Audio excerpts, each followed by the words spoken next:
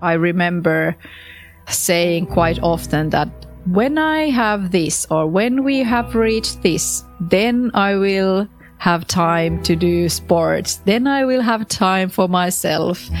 And then somebody just said, like, there's never going to be that moment.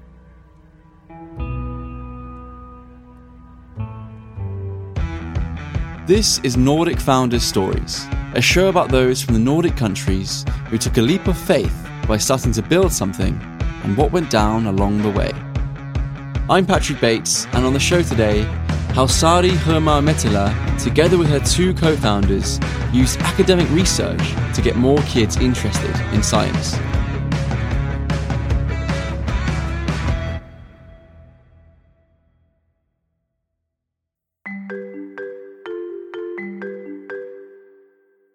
If you think about it, children are scientists by nature.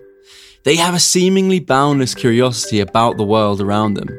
They are always eager to know how things work and why things are as they are. Like educated scientists, they observe closely, they ask questions and try to figure out why things happen. But for some reason, that curiosity seems to decline when they become teenagers. It turns out that it's too late to change this phenomenon during secondary school, as the attitudes towards science are already formed in preschools. This is exactly what Dr. Jenny Vartiainen discovered at University of Helsinki. Her data was collected with a research team from hosting over 1,000 science clubs for children in the age of 3 to 6. During this research period, the clubs had gained such strong popularity among families that they wanted more. In processing the positive feedback, the idea of establishing what eventually became Kide Science had already begun. First, Aino Kuronen joined as a co-founder. She had previously worked as a science club teacher and also co-developed the playful science education model Kide Science uses. But in order to actually create a company out of it, they soon realized they'd need a businesswoman. And that's where our guest, Sari Hurma-Mettila, came into the picture. After having 2 kids, she was at the point in her life where she wanted to do something more meaningful, rather than just continuing her otherwise well-established corporate career. So when she was presented the opportunity to join Aino and Jenny, it didn't take long until she accepted and therefore joined as the third and final co-founder of Kide Science. If we for a second just turn back time to Sari's childhood, she remembers how in school she was never a 10 out of 10 student. Instead, she was the confident type that let her curiosity lead the way and learned by doing. For some reason, I have had always the confidence of saying my thoughts out loud and haven't been afraid of saying things wrong. Maybe it's that I have had somehow the natural curiosity of trying to find out things. And I have actually thought about this recently a lot and like where that kind of a confidence has come from. And I think I have to thank my mom and dad. They haven't been saying like, oh my God, why did you have this bad test result or whatever? Like it's always like, yeah, good that you tried and you can do better next time if something goes wrong and it's not like end of the world. And maybe the confidence comes from partly there. But then actually, when I was 5-year-old, I saw my cousin was working for this commercial modeling things where she was acting in TV. And I said to my mom, like, I actually want to do that as well. I was only like 5-year-old. And then my mom was like, well, if you want to try it, fine. And I was then surrounded by these random people taking pictures, being on the stage and everything. And I think that kind of triggered the confidence of being there openly out there doing something. So, of course, you have to have a certain level of confidence of even trying that or doing that. But then that has helped me that no matter what happens, things turn out really, really great. Can you explain sort of what emotions went through you? Like, how did that feel to be part of it at such a young age? It's so unique. My mom told me that in some cases, of course, it was that I was in some kind of a modeling agency And then you got money from being on those gigs and doing those photo shoots and commercials. And then I remember my mom saying like, okay, there is some problems with they are not paying the salary fast enough or something hassle. I remember that really clearly. And then I was for my mom like, I don't care. I don't do this for money. I just love doing it. And it was really lovely. And I think we even had this kind of a community because, of course, I wasn't always only one child in one situation of the shootings. And there we had like this maybe four childs who were quite often in the same photo shooting. So it was also like a hobby and meeting friends occasionally in those settings and shows. So it was something I really liked. Do you think that particular moment of your life, being 5 years old and thrown in front of a camera and put on this sort of pedestal, do you think that is really the catalyst that maybe shaped who you became later on down the road? I think it affected a lot because then that triggered the situation that when I was playing guitar, I went to a music academy. There were these shows of where you had to show your skills, how you play guitar and these kind of things.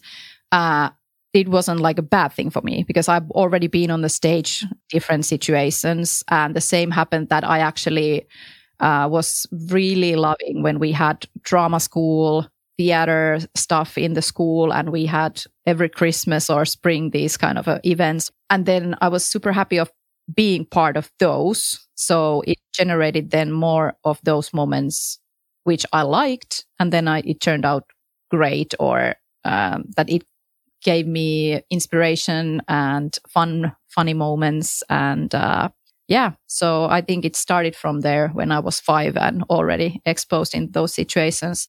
If we fast track a little bit, so you had a very interesting childhood in the sense that you experienced all these things. But then when we come to Kide Science, I really love to know about how ideas are formed. And it's something that really interests me as an entrepreneur myself. When I see these different entrepreneurs create really unique ideas, how are they formed? Where does this come from? So I'd love to just ask you to take me on the journey. How did the idea for Kide Science come around? Yeah, when I was pregnant and got babies, I was working before that for a big corporation like Samsung as a marketing manager.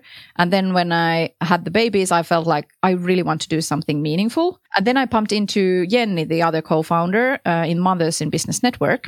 Jenny was looking for a business person to help her new startup she was actually thinking of and planning to set up. And then also at the same time, we met with the third founder, Aino.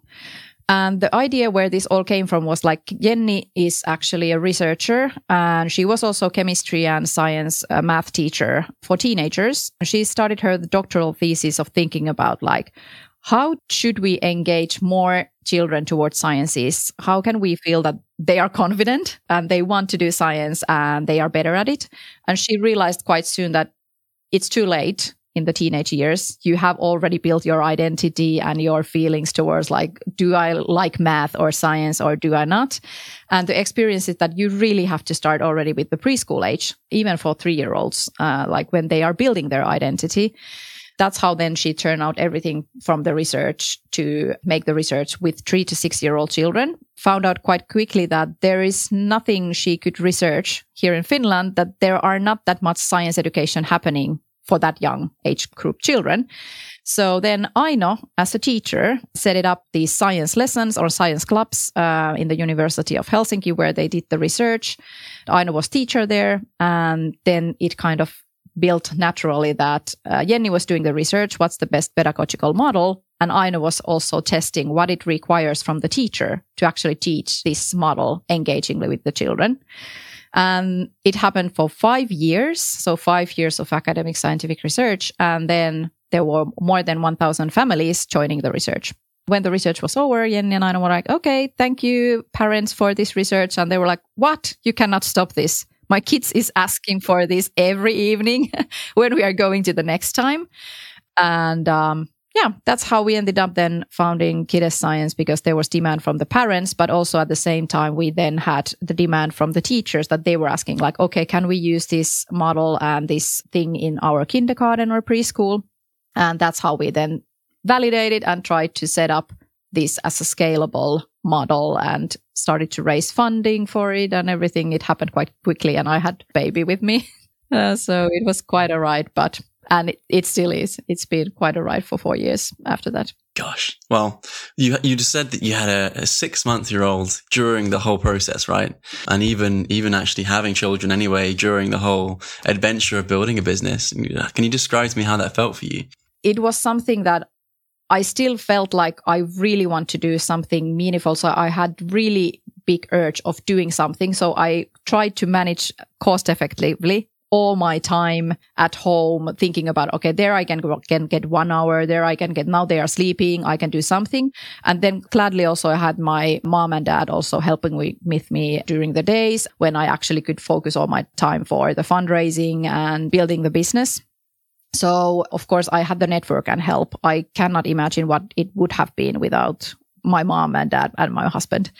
But at the same time, of course it was exhausting, but I never felt that it was somehow super draining or super stressful. But maybe it's because you are doing something you are super passionate about. And we didn't also have to do like 8 hours a day because it was kind of starting the business. But of course, quite soon it was a full-time job.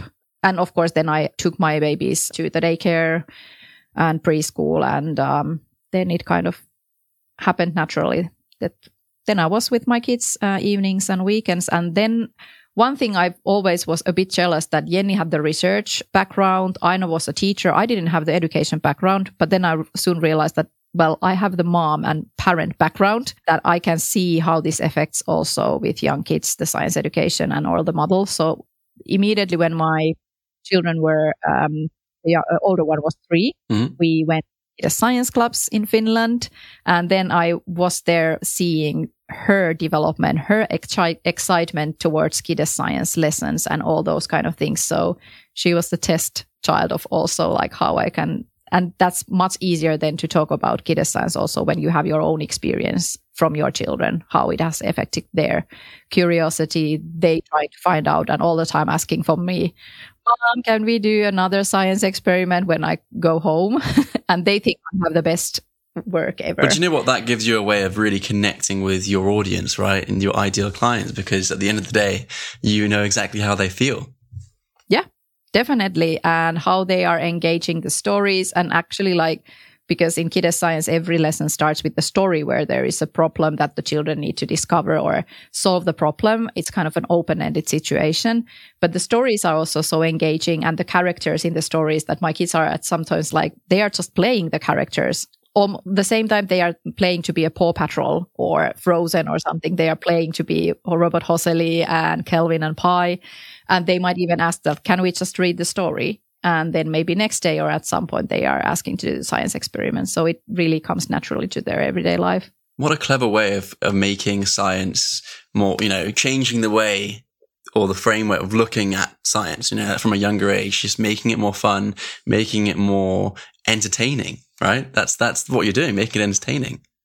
Yeah. And I think like going back to the, like how I learned the best way in the early years and also in the school was like, exactly, let's do a project together. I hated the lessons when they were like teacher lecturing something like, okay, this is the theory behind this and that, and then you have to learn it by heart. It's really boring. I think we can all relate to that.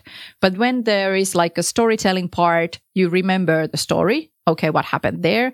And if you actually discover it yourself, do a project together, it's like you are actually learning by doing and you remember everything so differently. So I think that's the only way. And especially the younger the children are, you cannot expect to just give them facts and they would remember.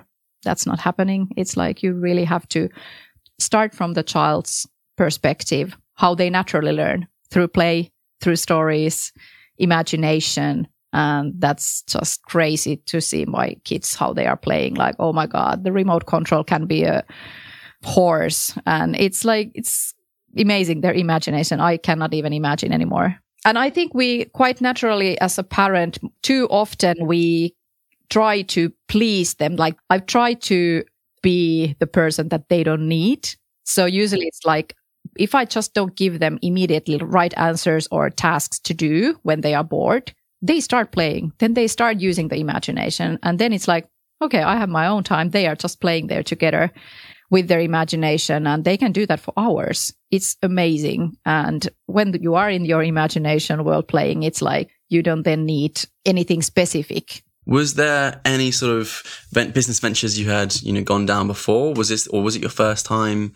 What was the? This was my first startup or own company. I was like kind of an advisor, and I tried to help my friend, who I actually knew even from the high school and or even earlier middle school, and she is having this fashion design company here in Finland, and that was one option that I would have go there with her to found that company and think about how to grow that.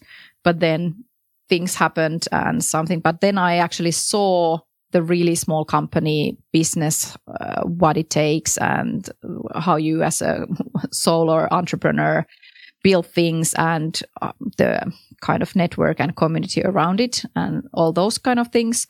And then the other part, which I've been thinking recently, that what helped me a lot to understand how smaller teams, smaller businesses, when you are creating something totally new, was when I actually participated. Nowadays, it's part of Discovery Channel.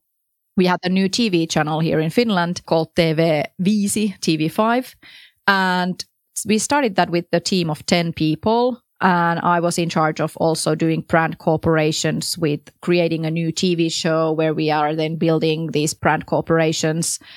And I felt like that was quite same feeling, like family doing together amazing things. But of course, we had then big company backing us up, who was the owner and those kind of things. So there were still these big targets you needed to meet, which is also same in startup life. When you get investors, you also kind of raise the bar of it's not only your company, it's also the shareholders and investors are expecting you to meet the certain targets and get the growth. When you then came to Kide Science and you were actually, kind of a solopreneur, but then you had these two co-founders, so there were three of you. Were there any concerns that you had? Was there anything that you thought, maybe this might go wrong? Or what was sort of going through your head at that time? Because it's a team thing, right? And sometimes people are just starting things on their own, so it's quite different. I think when you are setting a startup or company with other co-founders, it's really, really risky, of course, because you don't know how the personalities then work. People might think that, okay, maybe I should co-found this with my husband or partner, but people do get divorces and all that. So it's not even as risky as that. Do you know the person already?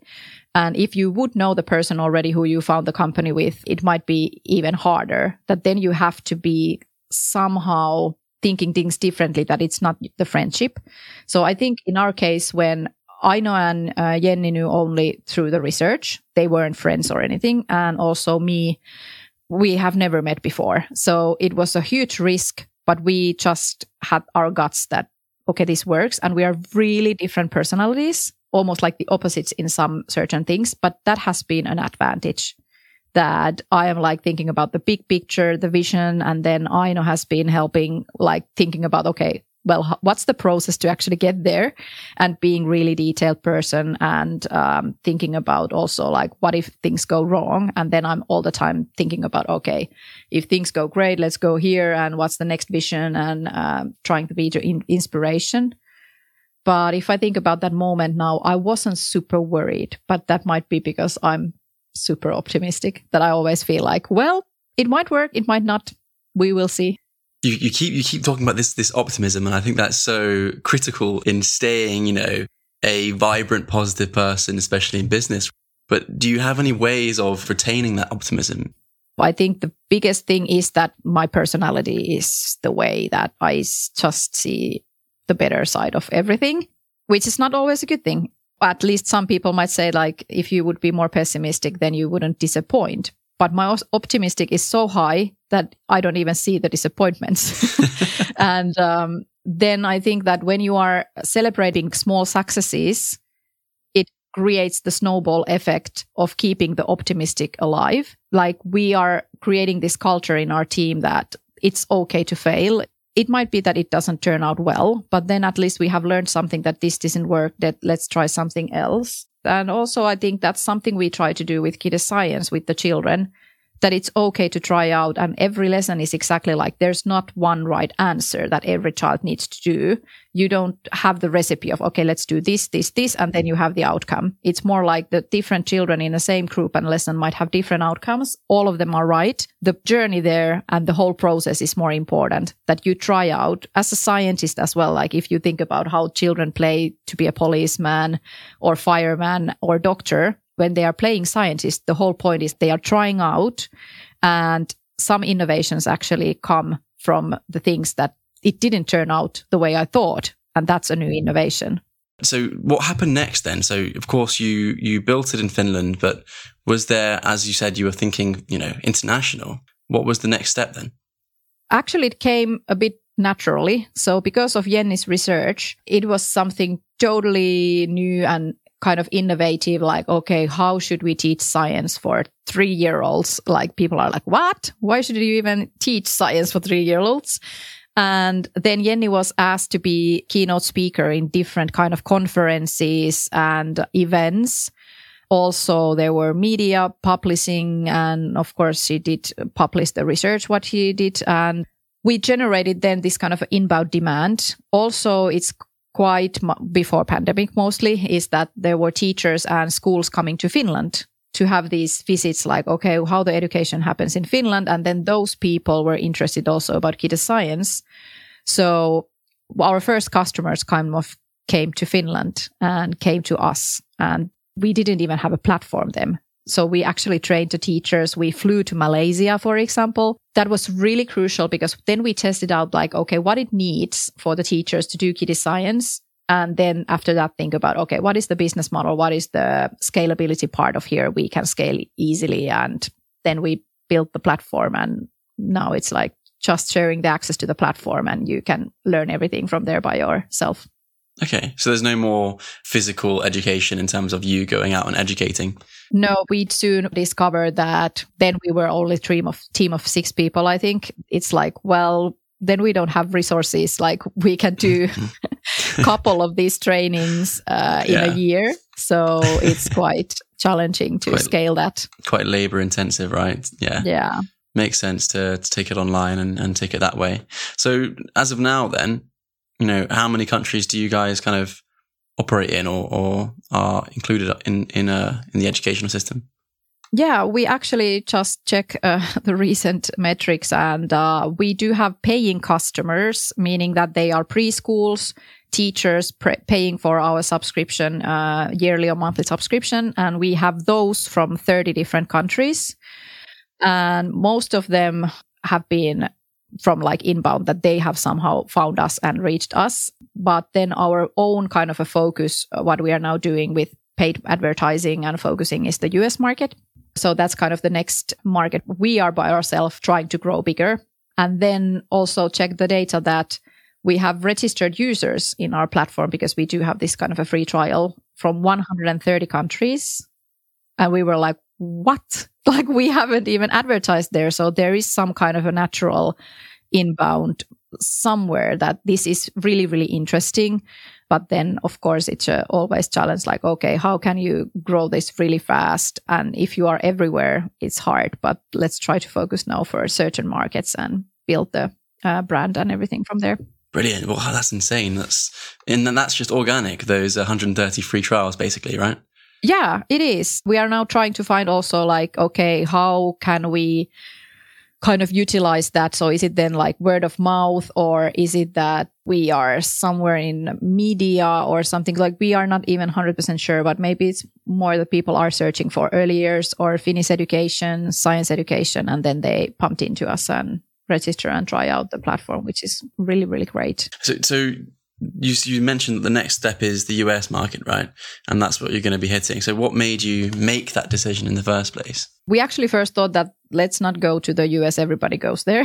So, but then we again got some natural inbound customers, like these kind of childcare development center chains who wanted to use Kide Science, and they started to use us, really loved it. And then we were like, okay, maybe this actually would work in the US as well. And then there are investors, advisors who have contacted us, and we have then, of course, talked with them like, is it really reasonable? Should we go there? And we have found out that there is a lot of STEAM science companies for older children, but then it's really, really new thing still for the early years. So the competition in that landscape is not huge yet, because the homeschooling market in the US is also huge and all the time growing because of COVID. We are really, really good also for homeschool parents who are teaching their children at home. So that's also kind of another distribution channel or target group, even though they can use the same platform, same product, and they have the same mindset. But I think those two, that there's a market and then there's also need and not huge competition in the early years. Well, that's also interesting because, of course, COVID actually must have encouraged a lot of either parents or teachers to take on or try your product because it's perfect for the home environment, right? Yeah, it is. But then, of course, we should always remember, like, I think in overall adaptation that people trying out different platforms has grown. But then when you are a small player, which we still definitely are, it's like they usually naturally turn into big players, Microsoft, Google, even like Zoom having these. And big players then tend to kind of grasp and take the market. So that is also like, we are still really a small player that not that many people really know us. And then how to get the communication, everything super effective that they really know by heart or something why they should use Kide Science. Quite many parents just give the tablet to the kids and that's it. So they just try to think the ways that how to get some free time, and especially if they are in lockdown. But that's why I think also if you are a homeschool parent actually dedicated to teach your child, that you don't have another job to fill your days with. And then I think we are really, really good fit for that. So I'd love to ask you really, has it been worth it? All that work you put into so far, the whole journey, building it up. Are you satisfied where you are right now? I'm always hungry. I'm always satisfied, but still I want all the time to achieve more. But, with such a fast growing business that you've been working on, can you describe any mistakes, any scenarios where it went wrong for you along this journey? Maybe in some cases, the thing that we haven't focused enough, when you are in a situation that you get inbound from 130 countries, then like, okay, do we spend enough time to test one market or one target group or one business model, one distribution channel, and make that scalable fast enough? It might be that we have been a bit too, is it hasty or like changing too fast? Did we see results? Maybe no, not big enough. Let's try something else. That we haven't focused enough time for a certain market. But also because of COVID, that if COVID didn't happen, we might be in totally different situation, that it affected so much also in general for the school business, K-12, early years. The only customers that have ended with us are the ones that had to close their doors, unfortunately. So when that happens, it's also then like, okay, should we change the focus of trying to help the early years teachers, educators to something else? And there have been so many ideas what we could do, but it's also different. It's easier to say now, maybe we should have done this earlier or this, but you don't know it in that moment. You just have to try it out. And also, we have many investors and advisors, but they don't also have the right answers because you are building something new. You are building new market. You are building something totally new that doesn't exist yet. They might have hypotheses. Maybe you should try this or this, but in the end, you just have to try it out yourself. What we talked about at the beginning of this was, or something that you mentioned, which I think stood out, was that your time management is quite good, especially when you started, and you're very good at balancing time between your kids or, your family life and business. So what I'd love to ask you is, what's your experience with work-life balance? Because it's something that everyone struggles with, and maybe you can share and describe that and your experience. I've learned a lot through these 4 years. I remember saying quite often that when I have this or when we have reached this, then I will have time to do sports. Then I will have time for myself. And then somebody just said like, there's never going to be that moment that everything is right and set up for you to do something. And then I really tried to create new habits that I really take my time. And also because of the remote working almost 2 years because of COVID, I was like, if I just get 15 minutes walk in the middle of the day, it's better than nothing. And then I started with the really small steps, creating new habits. If you are trying to do everything big or like super big changes in a minute, it usually doesn't stick. But how to create the small habits and increase that all the time, I think that has been one thing. Then maybe to also be maybe like easy on yourself in a way that it's also okay for some evenings to do work. If it's not super draining, I can still go to sleep really well, and I sleep 8 hours in the night and so many, like those kind of things, that it's not the end of the world. And then I don't need to do meditation if I just don't feel it's right for me. My meditation nowadays is actually painting abstract art. That's something that I find really, really kind of out of the box thinking. I don't have to think work stuff and those kind of things. Oh, and in Finland, we do have sauna in every household, you might know. Seriously? Yeah. What? There are more saunas than people in Finland. So that has been my meditation, because you cannot use your phone in the sauna or anything like that. So I just lay there and be in the sauna for like, it's really lovely. Like, it's kind of the relaxing point for me. Some days I'm like, I don't need to go to sports now. I just go to sauna, and that's enough like for the mental health. Yeah. So trying to find the ways that kind of relax you personally. And then I think there's this huge like, okay, you have to read 100 books per year to be a good startup entrepreneur. I don't, but I listen a lot of summaries, podcasts, and those kind of things, and try to learn from others. You don't need one mentor. It's the best if you just talk with other founders, because then you actually can reflect from different points, like how you have felt things. And I love to talk with other entrepreneurs and founders. Like, okay, they are also in deep shit some days. And then next day you ask again and they're like, oh my God, amazing things just happened. And next day, oh my God, everything is not working. Yeah, it makes it more relatable. But so there was something you touched on there about the fact that, you sometimes the mental health just needs to be prioritized. Right. And as entrepreneurs, it can be difficult. Sometimes we can neglect that. We can neglect our health. I mean, myself, I've often neglected going to the gym because it's just, you think, oh, you're too busy. But when you mentioned which really interested me, was the fact that, there's always time for it, and there's never a better time. There's never going to be a better time. But can you describe a moment in your experiences where you thought, okay, something needs to change? I'm not prioritizing, or, it's a specific moment maybe that you can draw upon. When my children or my husband say like, you are now too much on your phone or on your laptop, or when I'm super like grumpy on them, that they are just asking something and I was, So it's like the moment when you're like, maybe I should take some time off now and do something else. So I think my husband is my meter, and the kids, like, they know when I'm not 100% myself. And then it kind of is the aha moment for me as well. Like, okay, maybe I should do things differently.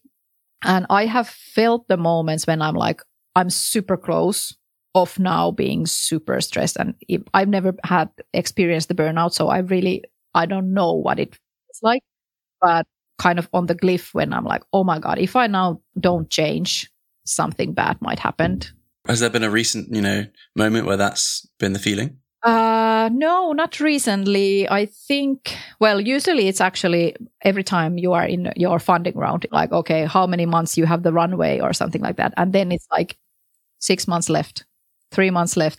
You see that runway going down, and then you have tried to negotiate and everything, try to think about the next step, how to keep the company alive and the next funding round and those kind of things. So maybe those are the most stressful. Well, how do you justify taking a leap of faith into starting and building a business with being a mother of two, being a mum, having children? How do you justify that? What's kind of going through your mind there? That's actually a funny question, because I remember thinking about that. If I start a startup, I have more decision making where I use my time. That if I'm the CEO and founder, then I can decide myself, that nobody's telling to me how much do I need to work, which days. It's more flexible than 9 to 7 or 9 to 5 to a big corporation. But then in the end, you are your own boss in a way that then it comes to your head. Like, are you then meeting your own targets that you so are? You question then, yourself, right? Yeah. Are you living your own expectations?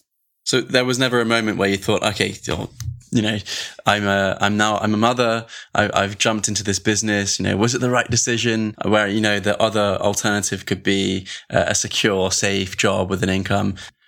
I think it was more that because the experience before that, I worked only for big companies with secured salary and everything like that. So even actually, I now have lower salary than I had in my previous jobs. But that wasn't the problem for me. It's more of a thing that I felt like if I go to a big corporation in the same positions, I wasn't that happy, instead of what I now have learned through these 4 years, all the time new things. And that's supernatural for me. And it's energizing for me, the constant change.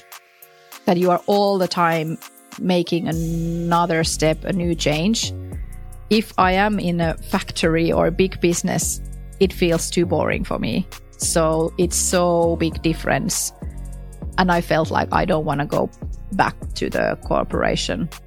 And I think it's also that urge for freedom and being your own boss that's just so special about running your own business, no matter really what it makes. You know, like you said, it's less than what you were on before, but the best thing, the part of it was just the freedom, right?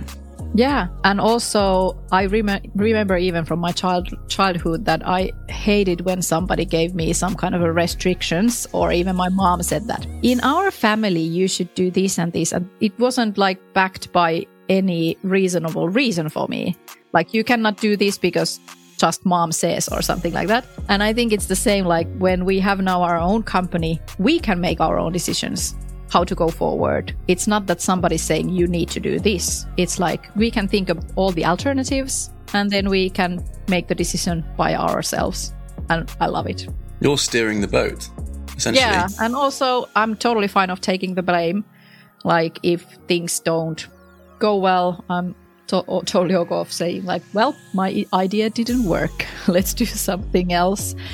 And in our company, we have tried really heavily that it's not that you have to always have the stamp from me. Our team is highly, highly independent, that if they think this is the best thing to do at the moment, then they will do it. Of course, in big picture, then of course we need the founders and even board decision making. But in everyday life, you don't really need to bother me.